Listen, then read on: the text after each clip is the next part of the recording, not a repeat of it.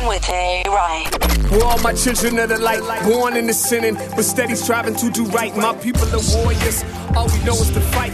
Praying they see God in everything I write. Yeah. Everybody, you're listening to On One with Angela Rye, and I want to start this episode 3, by just giving a shout out to my good friend Andrew Gillum, who is the current mayor of Tallahassee, and he's running for governor of Florida. You got to support him. He's dope. It's also his birthday today, so I really want you to support him today. You can do that on andrewgillum.com. Like, seriously, like, for real. Andrew's dope sauce, and you need to get on that. Support my boy for his birthday. So like I said, this is the 3rd episode, and man, this ish is lit. We have a dope throwback moment in Blackness. With Asada, we conversate with Jesse Williams. Yes, that Jesse Williams. We have a political lowlife that, ain't no surprises here, but it rhymes with dump. And we have a political highlight that's about a rare moment of bipartisanship and agreement in the nation's capital. New booties, welcome. I'm a political commentator who is quick-triggered and doesn't let anybody pull a fast one. My name means bringer of truth, and that's exactly what I do for 57 minutes every single week on this podcast. Old faithfuls, you know what time it is. Let's get into it. And now, Moment in Blackness. This week's Moment in Blackness is for Assata Shakur, who just last week celebrated her 70th birthday on July 16th. She is a hero to so many of us for her brave fight for freedom. Not just her own freedom, but all of ours. I have been deeply, deeply troubled by the ways in which her story is interpreted, depending on what side of the aisle you sit on, and sometimes even along racial lines. She's not the first Black person to be wrongfully accused, and unfortunately, she will not be the last. Let's hear Assata in her own words. At this point, I think that it is important to make one thing very clear. I have advocated, and I still advocate, revolutionary changes in the structure and in the principles that govern the United States. I advocate self-determination for my people and for all oppressed people inside the United States. I advocate an end to capitalist exploitation, the abolition of racist policies, the eradication of sexism, and the elimination of political repression. If that is a crime, then I am totally guilty. In 1979, I was able to escape with the aid of some of my fellow comrades. I saw this as a necessary step, not only because I was innocent of the charges against me, but because I knew that the racist legal system in the United States, I would receive no justice. I was also afraid that I would be murdered in prison. I later arrived in Cuba, where I am currently living in exile as a political refugee. The New Jersey State Police and other law enforcement officials say they want to see me brought to justice. But I would like to know what they mean by justice. Is torture justice?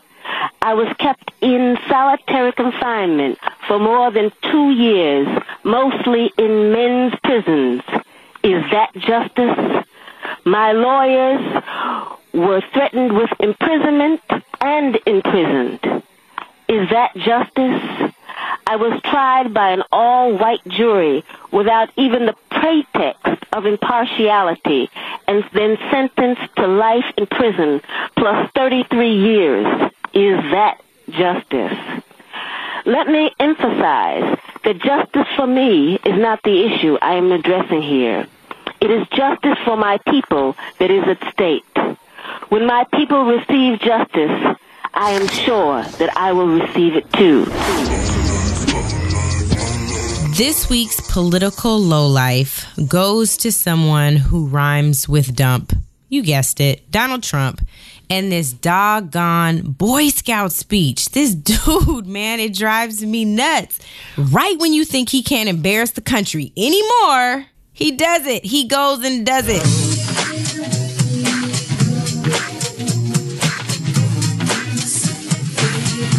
So Donald Trump gave a speech to the Boy Scouts yesterday at the National Scout Jamboree. In this ridiculously long, opposite of a commencement ceremony address and more like your drunk-ass uncle at a wedding, he forgot the very first and most fundamental rule of public speaking. What is that, you ask? I'm so glad you asked. The rule is know your damn audience, son. These are kids. And I don't know if he got disoriented and thought he was at a campaign rally, but it was a hot-ass mess. Let's start from the beginning. Your boy said, "You want to achieve your dreams?" I said, "Who the hell wants to speak about politics when I'm in front of the Boy Scouts?" Right? For real, bro? You just gonna go ahead and cuss at the oh-so-moral gathering of the Boy Scouts? Then your boy got confused again and thought he was auditioning to snatch his spot back from Arnold Schwarzenegger on The Celebrity Apprentice when he threatened to fire his Health and Human Services Secretary if the new health care bill couldn't pass the Senate. And unfortunately for the Health and Human Services Secretary, it's not looking so good. By the way, you going to get the votes? He better get them. He better get them. Oh, he better. Otherwise, I'll say, "Tom, you're fired." I'll get somebody. You better get Senator Capito to vote for it. You got to get the other senators to vote for it. It's time. You know, after 7 years of saying repeal and replace Obamacare, we have a chance to now do it. They better do it. Hopefully, they'll do it. And then your boy lightweight lied on Real POTUS. Yes, Real POTUS is still Barack Hussein Obama. When he said Barack didn't address the Boy Scouts. Check this out. By the way, just a question. Did President Obama ever come to a jamboree? But you all know all about those alternative facts. So in 2010, for their 100th anniversary, Barack Obama did send a videotape message, and you guessed it, he had far more class than Donald Trump could ever muster in his confused, extra-long speech. We're going to go ahead and teach y'all's president about how these messages should sound in the future, courtesy of Real POTUS. Hello, everybody. I want to send my greetings to everyone taking part in the National Scout Jamboree at Fort A.P. Hill and congratulate you on the 100th anniversary of the Boy Scouts of America. I hope you've all enjoyed this year's festivities. You know, for a century, Scouts, just like you, have served your communities and your nation in ways both large and small. During World War II, Scouts played a vital role in supporting the war effort at home by running messages and selling war bonds. Some of our nation's greatest heroes have worn the Scout uniform, including 11 of the 12 men who have walked on the moon. And today, Scouts across the country continue the tradition of collecting food for those in need, improving our neighborhoods, and reaching out to those less fortunate. That service is worth celebrating, but there's still more to do. Even though we face a different set of challenges today than we did 100 years ago, they're no less important. And in the years ahead, we're going to depend on you, the next generation of leaders, to move America forward. So I hope that all of you will carry the lessons you've learned in Scouting with you for the rest of your lives. And I hope that when you're called upon to help write the next great chapter in the American story, you will uphold the best of the Scouting tradition and respond with enthusiasm, skill, and determination. Congratulations again on your first 100 years. I'm sure the next 100 will be even better. In short, I bet you the NAACP is real glad he's kept his ridiculous ass away from their 106th convention, breaking with the tradition of presidents coming for the last 3 decades. Bye, Donald. This week's political highlight. This week's political highlight is about something that's near and dear to my heart. We know the criminal justice system has immense challenges, and thankfully, this is one policy area where folks on both sides of the aisle can see the importance of real, immediate change. In a rare glimpse of bipartisanship, Senators Kamala Harris and Rand Paul recently introduced the Pretrial Integrity and Safety Act of 2017. Inspired by Kalief Browder, who was a 16-year-old locked up for allegedly stealing a backpack. With no money for bail, Kalief remained locked up, not at a juvenile detention center, but in New York's notorious Rikers Island for 3 long years without ever receiving a trial. He spent most of his time in solitary confinement. Kalief finally left Rikers in 2013 only because his suicide attempts were not successful. Unable to escape the traumatic psychological impact of being a minor in an adult prison, Kalief ultimately took his own life on June 6, 2015. He's been the textbook example used for the need for criminal justice reform in New York, but there are so many more Kaliefs that have gone unnamed. And of course, that's the case here as well. Here's a clip from Kamala Harris talking about the importance of their new bill. If a person's accused of a crime, we should want them behind bars as long as possible. What we have to understand about criminal justice policy is that crime is not a monolith. We cannot have a one-size-fits-all approach to criminal justice policy. And so on the issue of bail reform and the work that Rand and I are doing together, it's about recognizing that for some of the lowest level offenses, nonviolent offenses, the only difference between someone being in jail pre-trial or being out is if they can afford to write a check. And that's just not fair, it's not right, and it's not reflective of a system of justice that's supposed to be blind to who you are in terms of your wealth. A wealthy person should not have freedom while a working person can't, just because they can't pay for it for the same crime. According to the Pretrial Racial Justice Initiative, nationally, African American men pay 35% higher money bail amounts than white men, and Hispanic men pay 19% higher money bail amounts than white men. Nearly 50 organizations have signed on in support of the bill sponsored by Rand Paul and Kamala Harris. The NAACP-LDF said, "Justice should never be determined by the color of one's skin or the size of one's wallet. And we strongly encourage Congress to enact this legislation, which would be a significant step in realizing our nation's promise of liberty and justice for all." At a time when human decency is constantly challenged, I am particularly thankful that Senator Rand Paul and Senator Kamala Harris have joined forces to do the right thing by disenfranchised folks who are impacted by the inequitable bail system daily. We see you and we thank you. Now, we just need the bill to get to the Senate floor. Welcome to the 3rd episode of On One with Angela Rye. It is my great privilege today to have someone on who I've seen as a brother even before we met, in part because we're just on a mission and a journey to wokeness together with a lot of our listeners, and then of course there are the trolls. But today I want to welcome Jesse Williams to the podcast. Thank you for joining us. Thanks for having me. Congratulations. Thank you. It's been going really well. Really well. I didn't know this was only the 3rd one. It feels like it's existed for longer than that. That's because you're used to me running my mouth. It's true. You don't stop. So one of the things that I think is really important, we call this segment of the podcast Conversate. So it's supposed to feel very much, it's the West Coast. It's supposed to feel very much like a conversation and less like an interview. I will have questions, but you should feel totally comfortable speaking your mind. That's what's most important, and that's what people want to hear.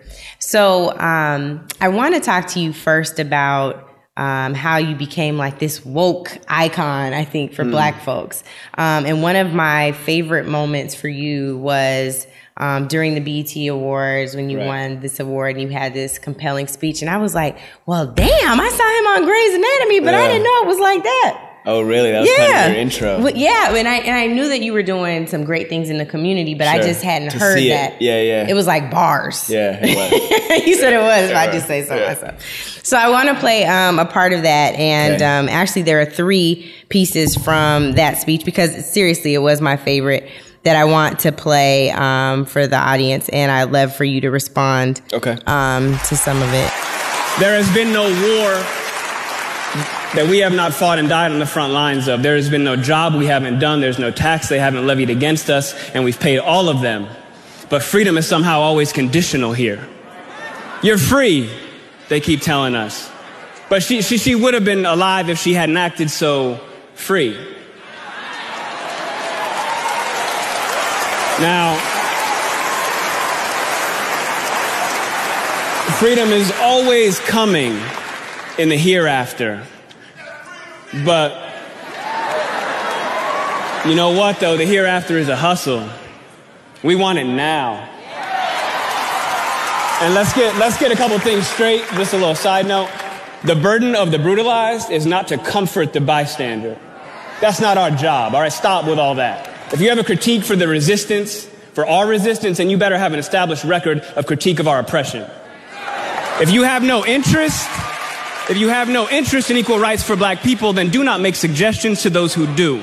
Sit down. Sit down, be humble is the only part was missing right there. Right. So when you listen to your speech, obviously they're your words and you still mean them. You think about where we were then and where we are now. What would you say, or how would you define freedom now? Would I define freedom differently, or do I think that the world is different? Well, you can answer that too, but I think what's interesting is we, at least not by an administration, not experiencing, I think, the same levels of oppression, like at that level. So, like, how do you think it's evolved now? Like, has the fight changed? Has our enemy changed? Do our tactics need to change? When you think about like freedom and the fact that we have fought in every single war and at every turn for our freedom. I'd say yes to both of the last two. The enemy, the opposition, has certainly changed, and our tactics need to adjust. But I would say it's just been on this gradual trajectory, right? I think that we see oppression via anti-blackness as state policy, through legislation, through just public discourse, through our willingness and essentially eagerness to stomach and tolerate violence against black people. That has just been on this steady incline under the guise of a white quest for freedom, this kind of white-knuckled, red-faced fury and a panic. It's in a desperate panic because they're worried they're getting outnumbered and they can no longer be bigots in the same way. So I think the Republican Party, the far right, has I think that I really draw a line post Bush Jr. I think that's where a lot changed in the political dialogue, which is around like you're either with us or against us. The doublespeak, the Orwellian doublespeak, support our troops when I'm actually killing our troops. Healthy Clear Skies Act when I'm actually polluting the skies. Healthy forests when I'm this wordplay where we sucked the content out of language, where it doesn't matter what you say, it's as long as you say it with confidence. So that American cowboy mentality has, I think, constantly been on the increase, and right now we're seeing that switch from just public discourse to political action. And that's really the difference between racism and some other kind of generic prejudice. That's why there's no such thing as reverse racism, right? Because racism is power. And so now we're seeing it actually in the levers of power impacting our ability to move, to breathe, to go to school, to buy homes, to walk the streets and have the people who we pay to protect us kill us. So I think it's just getting a little bit closer to home. I think that we have both. It's this odd thing, Angela. It's like we are both our most polarized and divided. It feels that way. But we also are most unified in terms of the electricity in the air around the folks who want to stand up and do something. How can I be down? How can I participate in some small but measurable way? So I think it has triggered, we continue to feel action. I think that, when a body goes through a detox, for example, it has to push out all the toxins. You got to see it. And it's going to be ugly for a little while. You're going to get pimples. You're going to be oily. You're going to be gross looking, but it's got to push those things out. And that's not pleasant, but it is part of a process. It's not going, but it's just never going to happen on its own. I think we constantly kind of lean back on. I remember I was in an interview years ago, and around Jordan Davis, I believe, and somebody kind of hit me with that bullshit. Doesn't the arc, what is it, the arc of something always naturally bends towards justice, or arc of time? Arc of the universe bends towards justice. Yeah, and I don't believe that. Like, people do that. Like that. I think that's like an armchair. Just conflicted. Martin Luther King, he is on the mantle of black homes everywhere. But because he was doing it. Yeah. But everybody leans on the work of Jesus, the work of a God among people to be like, yeah, I can armchair quarterback this thing. It'll happen. Be patient. Be patient. Be patient. Be patient. Which really is shut the fuck up. That's how I take it. So just the other day, and there was a lot of kind of pushback against this, but it was Assata Shakur's birthday. Yeah. And changed my life, her book. Right? The story of her life changed my life. And the book that you're referencing is the autobiography of Assata Shakur, for those of the listeners who aren't aware. And to me, that's another fascinating touch point, because she has this this quote where she talks about, I know a lot more about what freedom isn't than what freedom is. And so that's the other thing that that excerpt from the speech reminds me of. Right. Like, how do we define freedom when we've never fully experienced it? Yeah. And you talk about that a little bit there. Put it into context. We use, again, language. We use terms, but we mean them differently. We talk about police, but I remember in college, I learned about operationally defining terms before proceeding through a kind of substantive discourse. Like, if we're both talking about police, but when you say police, you mean safety, protection, right? Americana. I can call them. They're there for a service. I mean terror, harassment, fear, law and order. But we're both talking about police, and you wonder why we don't agree. You said law and order, and law and order even which means is a dog something whistle. different. Yeah, for some people, they think that sounds great. Of course Yes. we want law and order. And for somebody That's else, what it Donald means, Trump ran on. Yeah, exactly, which is a throwback, obviously. These Yeah. throwback terms, which is just for white power. They're all just white power kind of trigger words. But so yeah, I think that's a really big deal, the way we frame these things. And yeah, freedom is measured. I mean, that's part of, I think, what the speech was. Like, when you talk about feminism, right? When people go, do you mean women or do you mean white women? You're saying women. Yeah. You keep saying women all the time. You're talking about the women's wages, but you don't mean women. You think that feminism doesn't apply to... Oh, I don't mean broadly. Obviously, people are individuals and they have their beliefs. But I mean, Sure. generally, when we have these kind of sweeping... There's a default, like anything. It's going to default white. It's going to default cisgender. Sure. It's going to default hetero. But yeah, you see that in just most recently in the conversation about women's wages. I think when that's not the right stat. That doesn't apply to Black, Brown, Latino, Asian women. That's very so we have fair. to keep saying, but what about what it doesn't? What you said, what freedom isn't. That's an easier way to measure it, I think, an easier way for people to receive it. Yeah. Because so much of it is about, frankly, about coddling whiteness and telling it to I wish you would just say it in a way that was nicer, Angela. I hear you. Digestible. Yeah, I don't want to, I hear you. I'm not a bad person. I just wish you would say it in a way that coddled my feelings better. So I think for some of us, whether we like it or not, we don't owe people anything, but we can look for ways to be most effective and most efficient with our time and energy. When you think about just your overall life journey, was there a moment where you really leaned into activism? Was there a tipping point, to use a Malcolm Gladwell kind of notion? Is there something that spurred you into activism, or do you say, I have a hashtag on my Twitter profile where it says hashtag born woke? Yeah, straight up. Which I feel like is not on me, it's on my parents. No, that's me, raised woke. You know, like I just was raised that way. My parents were political activists that grew up in, various kind of leftist, communist, socialist, Black power movements. And that's who we were surrounded with. That's who their peers were. That's the meetings that were in our house growing up that I sat, coming in and out of the kitchen as they tried to shush me to go upstairs, like watching movement work in Chicago, watching poor, poverty-oriented work in Chicago. My parents were factory workers and labor organizers, and so that's the atmosphere I grew up in. But I think many of us do hit a kind of hinge point where you come into your own a little bit. Yeah. And sometimes that's over, that it's college age, high school age, that adolescent kind of utopian, why isn't the world better? I know how we could fix this. Why aren't we all socialists? How come we don't all just do this? And you think you've got it figured out, and you kind of grow into your own, and you overstep and you make some mistakes, and you kind of feel you're spaced out. At least I did. And I became, moving to Philadelphia, becoming a member of the Friends and Family of Mumia, working around. I started the Kwame Ture work study group alongside his son Bokar, who was a friend then and is a friend now, an incredible dude. And but moving around Philadelphia, HBCUs in that area, Maryland, Virginia, just doing Pan-African movement work. And Philadelphia is a great place for that. Obviously, a rich tradition of both disgusting fraternal order of police oppression and just great organization, MOVE, and those folks. So that was, I think where I learned how to better articulate and was just reading like a mad person. Not only just political work, but I'm a history nut. So it's all about Cheikh Anta Diop and Theophilo Banga and the African origins of civilization or barbarism, just how this world began and our claim to it. That's awesome. And one of the things that you've done with your wokeness I'm almost tired of this term, but we have. I know it's. I don't know what else to call it. Like, you know, this. If we could preserve it, like any word, any black word, it's not preserved. If we could just keep it ourselves, as soon as they start selling you products with it. Yeah, it's gonna be like woke curly hair cream. Yeah, exactly. Anyway, so one of the things that you've done, I think that's is true though. Somebody's making that right. They're like, oh, that's good. That's good.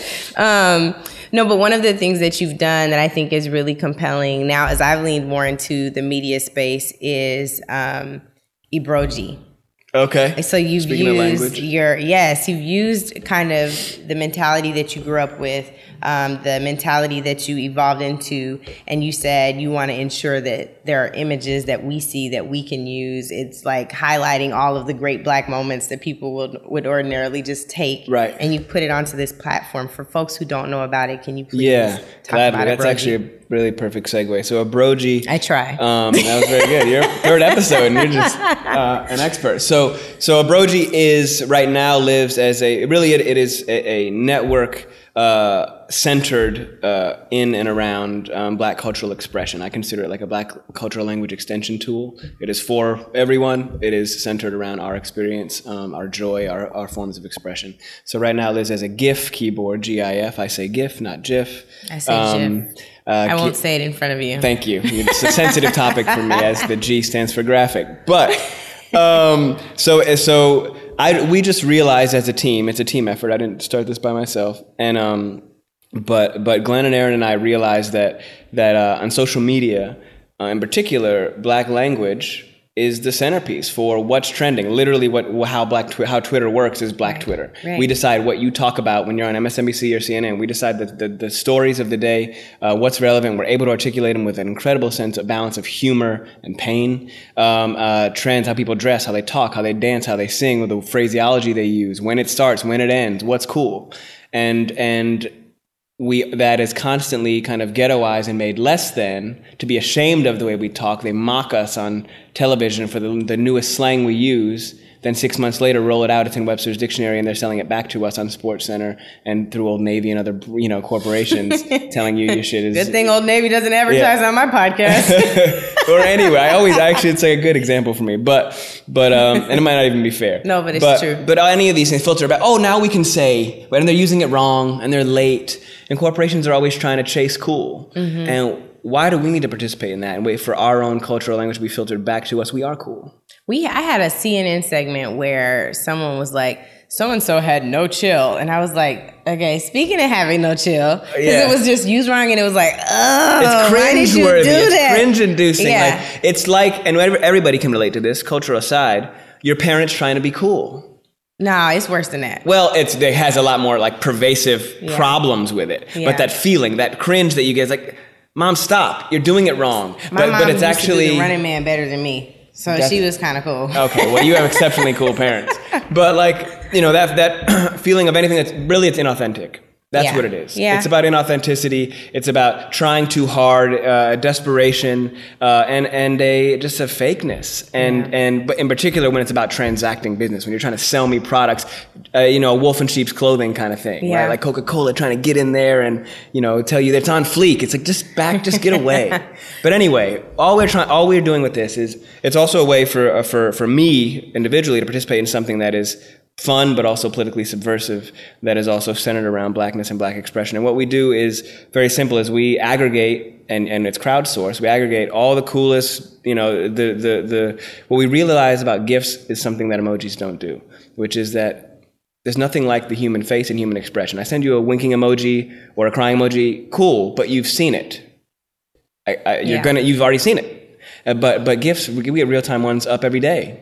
When you go on a show, we have a new one of you, and so what that does to our user base, what our user base does, though, is particularly black folks and women, I would say, and LGBTQ community members feel included. Yeah, it is us. I don't have to go and find and create my own personal stash because nobody makes anything for me. It's actually, you were watching that show last night. This brand is me. Yeah. We're watching what you're watching. We're making the content you're making, and we're trying to flip it out and give you ways to be able to meet us where we are, which is the way we already talk. We don't have to just have LOL and cat videos as a way to express yourself through GIFs. We say, come on, son. Yeah. We say shade. We say tea. I don't need you to. We don't need to create extra barriers. It's for us. It's by us. And guess what? Everybody else is going to use it anyway. They're going to copy the way you speak anyway. So why are we using their, kind of more corporate pop frameworks to be able to determine what's valid and what's not? Right. So that's how we use. This is just for texting, emails, social media, Twitter, WhatsApp, however you communicate with folks. And no matter what's trendy, what the trendy apps are of the day, you're always going to text and email. You're always going to communicate with your people. You're always going to be in a group chat. So you can copy and paste or save and create your own favorites file, your own Angela's own personal greatest hits of the gifts that she likes. They're real-time updated every day. And it's just kind of swagged out Black expression. Yeah. And one of the best things I think is it enhances the text experience. Like there will be whole threads of text conversations with my friends where it's all GIFs, right? GIFs. I know you want to say GIFs, but it's like, but what it is, it adds a tone and a texture to something that text can't always do. Yes, we can do so much in an eye roll and a head nod. That is just deep, it's layered, and it is, I used to have this project, or we have this project called Question Bridge, where Black men ask each other questions on camera. It's kind of one of the origin seeds for how we did the footnotes with Jay. Black people talking and showing that we are actually not a monolithic group. We're incredibly diverse within our demographic. That. And I know, but this idea, somebody asked, I think it was Malik Yoba on that, he said, like, what is this deal with like Black men or Black people giving the head nod when we walk by? Like, I think he was in Toronto. He's like, they don't do that up there. Like, why do we do that here? And my only point is that, like, that's just something that's specifically Black, and it means it's just a gesture. Yeah. But it's like 300 years of communication. I see you. Yeah. That's all it is. You feel like got you. Be good, be wise, stay safe, I think whatever. Ran into an off person in Toronto. I bet you there's brothers in Toronto. I wonder. That do the I've never spent time up there, but that's fair. Neither have I. Yeah, but anyway, we want to just make use of. There are many ways to measure language and expression, and we need to stop using straight up like oppressive tools to think that we're gonna that's going to somehow be able to liberate us or allow us to be truly free in just the way we express ourselves. And you can do things. Anything I involve myself in, whether it's comedic or a sports podcast or whatever, it can have subversive and political undertones. We can be responsible. We can be culturally responsible. And also, I think people always ask me, like, what do you think about other celebs? Do they need to be woke? Do they need to be active? And I have maybe somewhat complex feelings about that in terms of duty. But I think that you can do both. You don't have to be like be banging the drum at all times to be responsible and not be a detriment.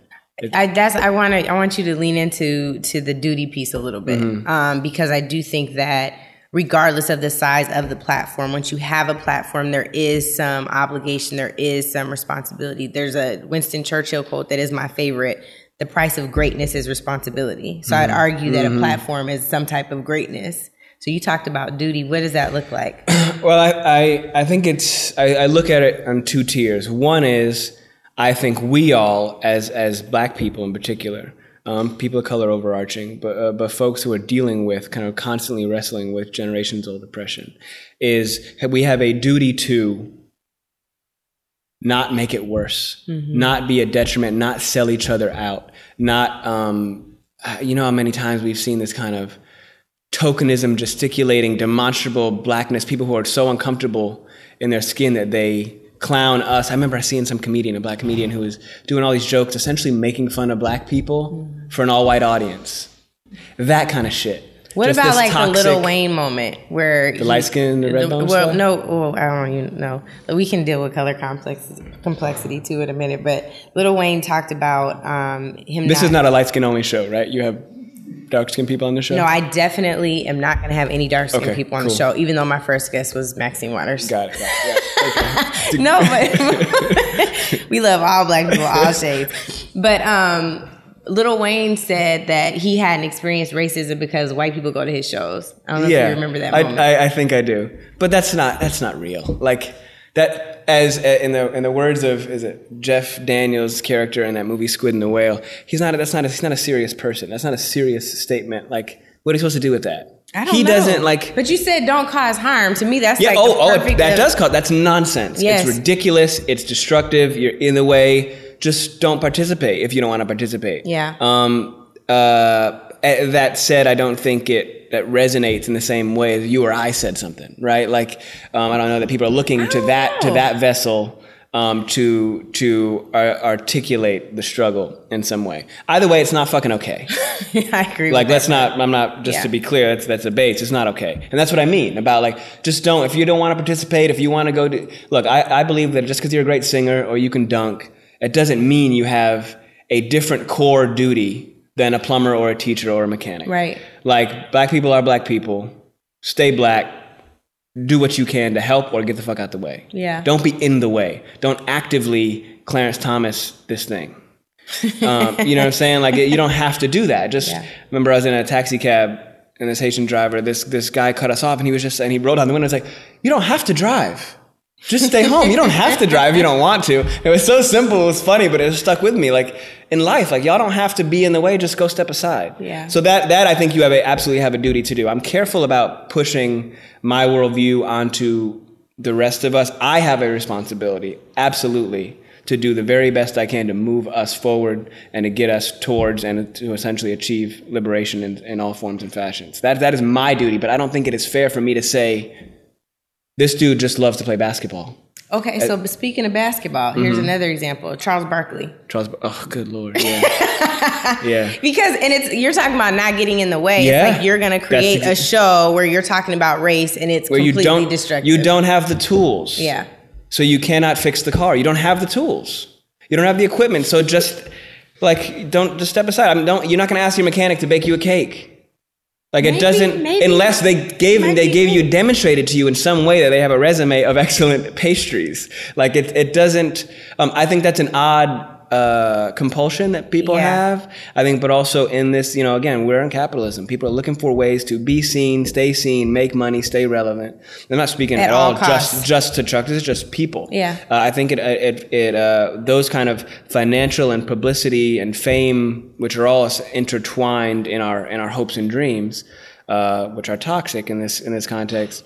They're all just ways to kind of squeeze ourselves into shapes that we don't belong, that are not really authentic to us, to just hope to have longevity. And this is particularly relevant for folks who have fewer avenues in life, and that's black folks and women, et cetera. Yeah. So I think about this when I first came to LA from Brooklyn and started acting, and I started seeing, I just noticed that, like, it's a town where the black people, particularly, I was noticing that black men, my peers within 20 years, and that were actors, I kept noticing, like, we just kind of walk by each other.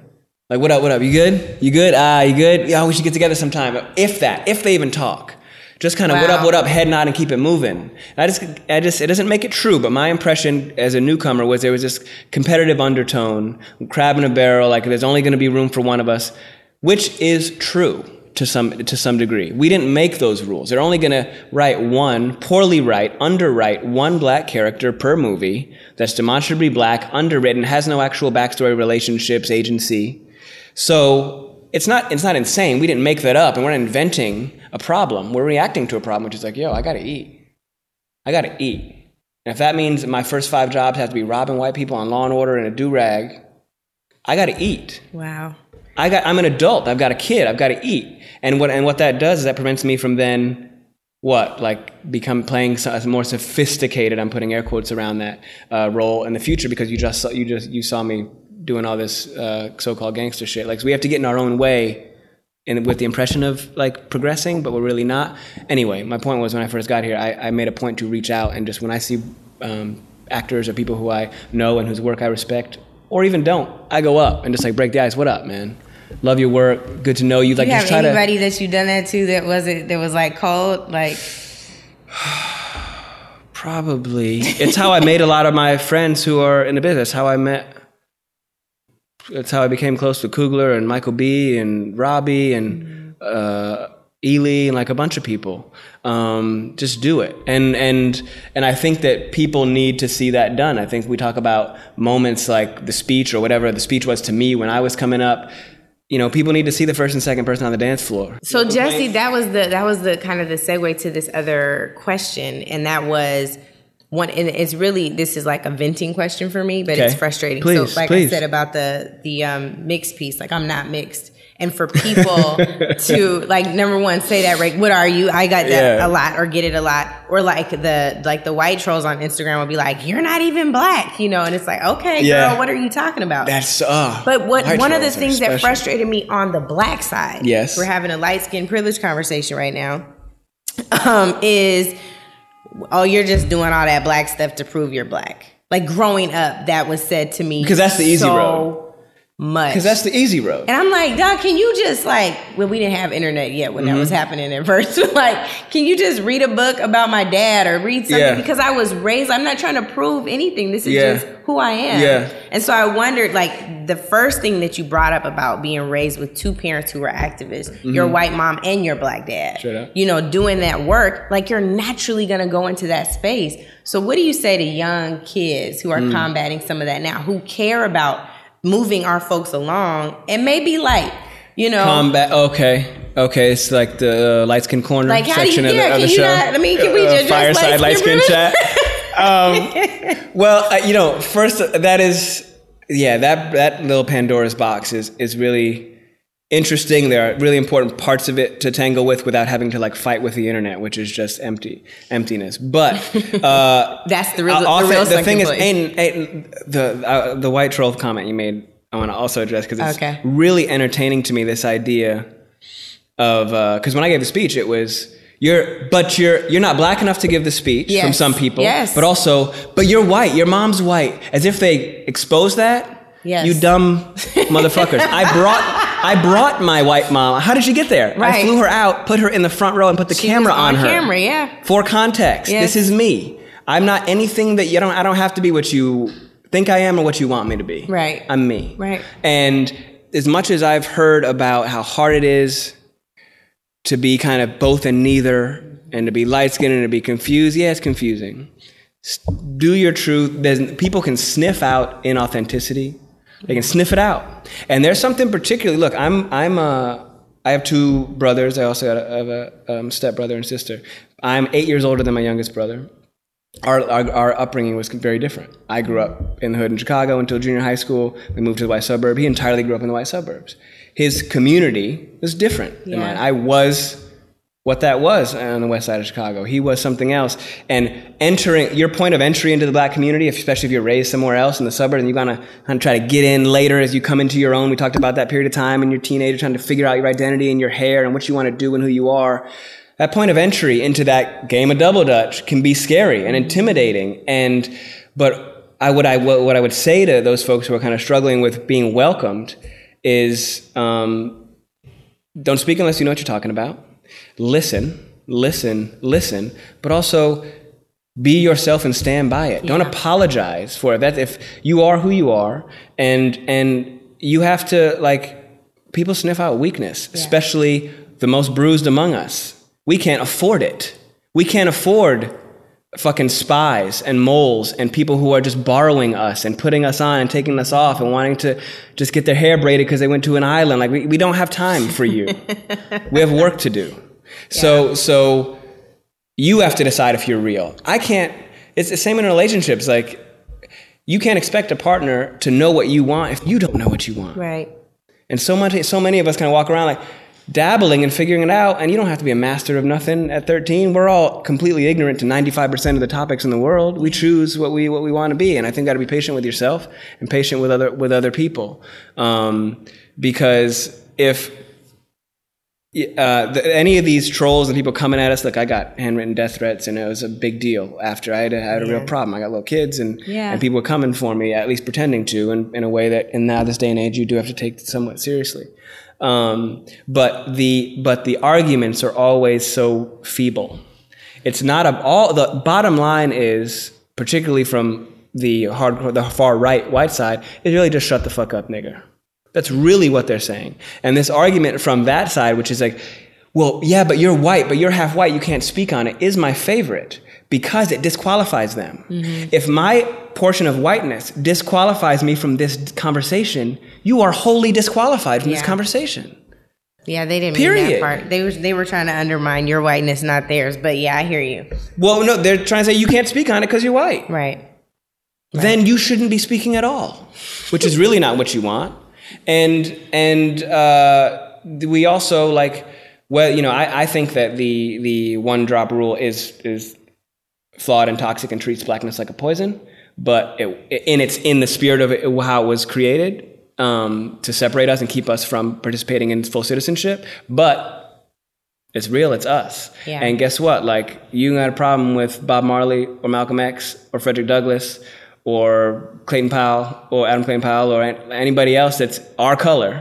Because straight up, there's not much difference in my view between whether whiteness infected came into my bloodstream yesterday or 50 years ago. That's right. It's still there. How do you think we got colored this way? With few exceptions. Obviously, there are gradations of color in Africa, but but it just not letting. They don't set our terms.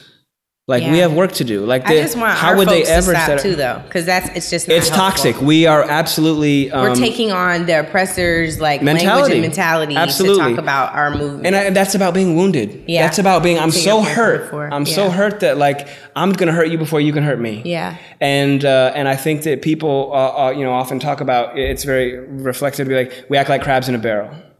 We're yanking each other down, but you know what? Like, the barrel is not the crab's natural habitat. Yeah. That's not where we're from. We didn't put ourselves in that barrel. And we got to figure out how to get out and how to build on each other's backs instead of ripping each other down. Okay, speaking of how to get out, this is the last question because we were way over time. So much of what we're doing right now is focused on resistance efforts so we can survive, so we can really find and understand true freedom. What do you tell folks about what's next for the resistance? What should folks be doing?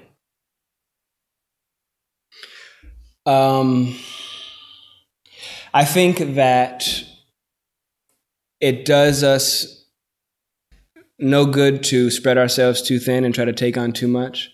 It's a big menu of topics. Yeah. I think that a willingness to educate ourselves, and we have never had more access to more information.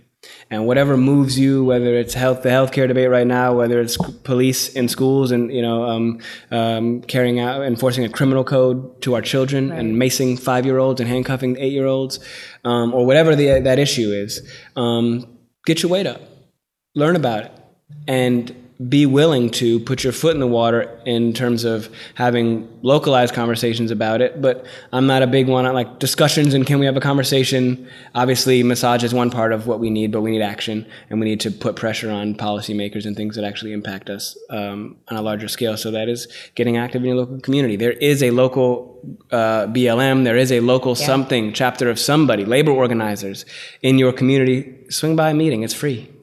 Get to know people, spend time developing relationships and learning and sharpening your tools. Like, it's just about, we all have a toolbox. You might have 200 or 200 tools in there.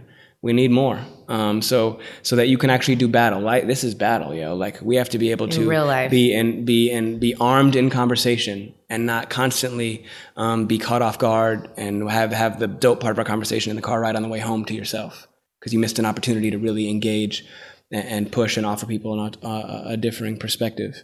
It depends on what you really want to do and how much of your time you want to dedicate to it. And one of the tough parts of being Black is we have to still do all the things that everybody else has to do: maintain a job, pay your mortgage, pay your rent, raise your kids, get daycare, do all those things, but then also be Black, and then also what we have to do is we have to identify the oppression, decide how to wrestle with it personally, whether to talk about it socially, inform ourselves on it, do that homework, then say it out loud, then deal with the whiplash from that, then come up with a solution. Because people always ask you for the solution. How are we going to solve it? I didn't make it.